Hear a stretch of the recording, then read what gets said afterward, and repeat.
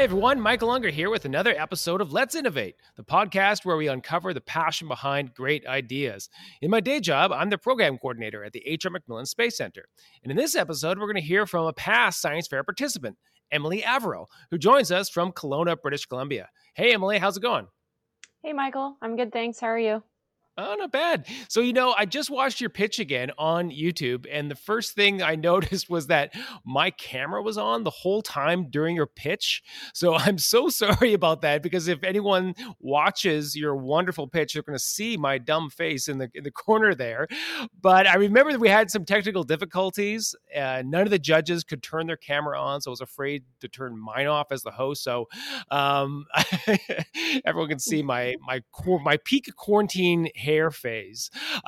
Anyway, you did a great job pitching Ecologique, which is an online platform with a mission statement to promote environmental curiosity and self-awareness in youth by inspiring creativity in science. And your vision is to be a leading resource for French science material in Western Canada.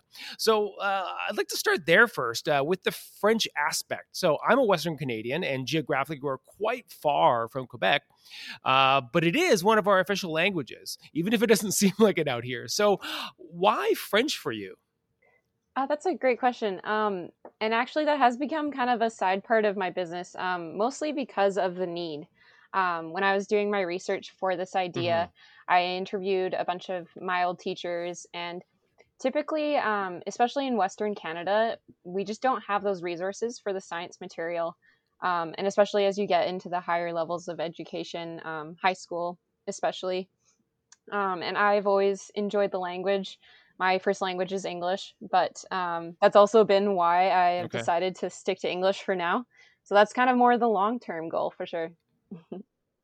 Oh, excellent. So, when you were creating this project, like what was sort of like the inspiration behind it? And what was some of the research that you did to get it up and going? Yeah. Well, I actually just started with this idea basically right before the showcase. It was actually really good timing. I had just been kind of laid off from work. I had a bunch of different jobs in horticulture and education. And I had this time off. I had the time to think about what I wanted to do with my life. And Mhm. that's when I really kind of tapped into the fact that I've always loved connecting with nature. I have a background in biology, and yeah, I just wanted to create a resource in order to encompass kind of my interests into the new school curriculum. Yeah. Well, why don't you get into some of those interests, some of those loves that you have? What is it about biology? What is it about the wilderness that really draws you in? That really sparks your curiosity? Well, ever since I was little, I've always loved insects. I was the weird kid who would show different kids spiders, scare other kids with snakes. I've been kind of into the creepy crawlies my whole life. And I think that a big thing that always bothered me was like that whole kind of fear side of it. And that was a big reason why I wanted to also incorporate this as an educational resource, is to bring kind of light to some of those things that a lot of people aren't typically interested in. Growing up, I always loved marine biology. It was my Hmm. first choice. And as I got older, I got a lot more into plant biology. I find plants amazing now. And yeah, just incorporating all those kind of skills into this. So, and how did that all come together with you, obviously you wanting to share that, have a resource to help teach other people? So you have this curiosity, you have this love. When did you really start to think that you wanted to become almost like an educator, essentially, like creating these resources to help other people? Well, I guess kind of with my interests, I started realizing as I was kind of going out on nature hikes with friends or with family, a lot of the time, even some of the things that I found as basic knowledge for going out into the wilderness, for example, bringing water or snacks or some kind of emergency equipment, wasn't as common knowledge as I typically thought. And I thought I wanted to incorporate kind of my outdoors basic skills into that outdoor connection with nature, and just be able to kind of create something that someone can access. I know for myself, when I was growing up in around kind of my preteen to teenager years, which is my focus for my target customers, I personally always loved doing scavenger hunts. I loved going out into nature, and I always found that there was a lack of resources for that. So that was kind of why I really wanted to do that. I wanted to create something using the tools that we have nowadays with technology, in order to kind of bring that background into nature. Um, so yeah, I have also been Hmm. changing my prototype as it goes, and I am definitely more focused on creating an app now. Oh, okay. Well, what kind of an app is this going to be? Yeah, I want to create basically like a social platform combined with geographical mapping, combined with camp vibes, combined with nature connection, all in one. Okay. Yeah. So this is something, say, if somebody's going camping, what are they? How are they going to be? What are they going to use with this app? Yeah, just different activities to get you out thinking in nature. It would be activities like scavenger hunts and basically like a DIY breaking it down as a resource. And then also the resources, kind of like in Pokemon Go, where Okay. you'd go to different locations and there was like a Pokemon in a certain spot, similar to that, but with like a plant instead. And then you can capture the Okay. plant. That is my main goal. And to have different houses, again, incorporating different ideas, but having houses like in Harry Potter where you're competing against your friends for who can get the most points. Yeah, that sounds really cool. Let's go back to when you were Mm. developing your pitch for the Youth Innovation Showcase, and kind of you said the timing was great because it helped, probably pull together some of those ideas that you had into, a cohesive, here is my idea. Walk us through some of like that process that you went through when you were going through the process of developing your pitch. Yeah. So one of the biggest things was kind of starting the research in this kind of field. And as I mentioned, I spoke with some of my old teachers. I actually started doing some business training last spring, and that was what really helped me kind of drive into taking these kind of chances to apply for something like a youth innovation showcase. I really hadn't considered something like this before. I hadn't Hmm. done any science fairs in high school or anything. And just learning that this was an opportunity was a really good chance for me to kind of solidify those plans and to break it down and look for resources and try to make some connections to make that happen. And how did you feel during that process? Was this a brand new thing? Have you done anything like this before? It was crazy. No, I've never done anything like this before. And I definitely noticed too, even after the Youth Innovation Showcase, I had a lot of hurdles with trying to find business licensing and Mm, liability insurance and just figuring out what I wanted to do exactly, whether it was in person or virtually. And with COVID, it kind of pushed me more towards the virtual side. So yeah, it's been kind of just a big learning opportunity for me to just help me solidify my plans. right. And if you were to go back and maybe solidify some of those plans at the time, and if you were to give some advice for people that are going through so like the ideation process, what are some of the things that you think that people might want to look into that they might not have thought about that you learned along the way? I don't know if it's something to look into, but one of the biggest things that I've learned is that I can't bite off more than I can chew. And I think we all tend to do that. We put Yeah. so much pressure on ourselves that, like, this has to be done right now, this has to be done.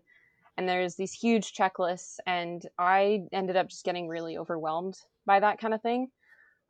So definitely, like, as Hmm. looking back, I would have preferred to start with smaller, maybe more digestible ideas. But again, I don't regret it because you can't go back, and I didn't really have the clarity at the time, and that just comes with learning. And I guess just being easy on oneself Hmm. in new situations like this is really important. I found with your idea, it was a very social idea, and that was very, very different. A lot of the innovations were about like a gadget, but you had the idea that was really interesting because in the middle of the pandemic, we were all so isolated, and here you were with this idea about connecting people and giving them resources. Was that something that was just a coincidence, or was it because of the pandemic that you thought that you really wanted to create something to connect people with learning resources? I guess that was coincidental, because I am a very social person. And I know for me growing up, it was always a struggle for me between learning versus social life. And so that's also a kind of a drive for my Hmm. business, is to incorporate both of those, because I think that it's awesome to hang out with your friends and learn stuff. And I think that, yeah, it's good for us to do that kind of thing, not to just socialize for no reason. Absolutely. And so, how have you been doing? Obviously, if you are a social person, this past year can have been great. I've certainly been feeling that. So, how have you adapted? And obviously, with your business, you're probably not teaching in person as much anymore. So, how's this past year been for you? Kind of like I mentioned, it has steered me more into the virtual side. And that has been also very stressful because I do not have the background in technology that would have been helpful. Um, and so, yeah, it's been a struggle for me figuring out all of that. But I have learned a lot of things on Zoom, and I'm very good at Zoom now. So that's cool. Yeah, we're all learning so much about Zoom and also so much about Zencaster. We even had our technical issues here. We had our technical issues, at the start when we were doing our online pitch. And, that's something that I think we have to kind of get over in these times. But at the core of it, you have this drive because you are a social person to connect with people. And I think like that is something that if you can hang on to that, that's going to be something that's going to help you in the future. And I really, look forward to see what you have coming up next. Is there something that you have imminently sort of like on the works? You say you're working on the app. Do you have sort of any timelines for that? Or are you going to listen to your advice and try to not bite off more than you can chew? Yeah, listening to my advice, I have had a lot of big life transitions within the past few months. But in November, I did present a prototype of this for the Fat Cat Children's Festival in Kelowna. It was all virtual this year. And that was my first time really putting this into action and creating something tangible so that people could actually see what I'm talking about. It was really fun. We did a huge scavenger hunt at a local park, and we did a bunch of plant identification, tasting berries. And I'm going to be using that kind of as my base in order to develop that app in a similar kind of fashion, but obviously self guided. Well, that's awesome. Well, Emily, thank you so much for taking the time to join us here on Let's Innovate. If people want to learn more about what you're doing, about Ecologique, your apps, the projects you have in the future, where can people go? Yeah, I am in the works of changing the name because, as a lot of English Okay. speaking people know, it's really hard to say.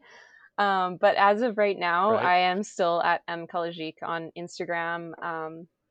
I think on Facebook as well. I haven't been on Facebook as much, but that's in the works. I will be Mhm. creating more on TikTok as well. Yeah, awesome. I'm not on TikTok yet. It sort of scares me, but I admire everyone that's using the platform. A lot of science communicators are using it as well, so I will definitely look out for you there. And all of you that are listening, thank you so much for listening to another episode. Hopefully, you've been inspired. Please let us know what you think about these episodes and send us an email. You can check us out on sciencefairs.ca. Of course, we have a fundraiser going on right now, Sweating for Science. Check that out. Help us out if you can, donating funds for future science fairs. And you can connect with us on our social media at Youth Innovation Showcase on Instagram, at Youth Innovation on Twitter, and I'm on there too, at Michael John Unger on Instagram, at Michael J. Unger on Twitter. Until next time, let's innovate.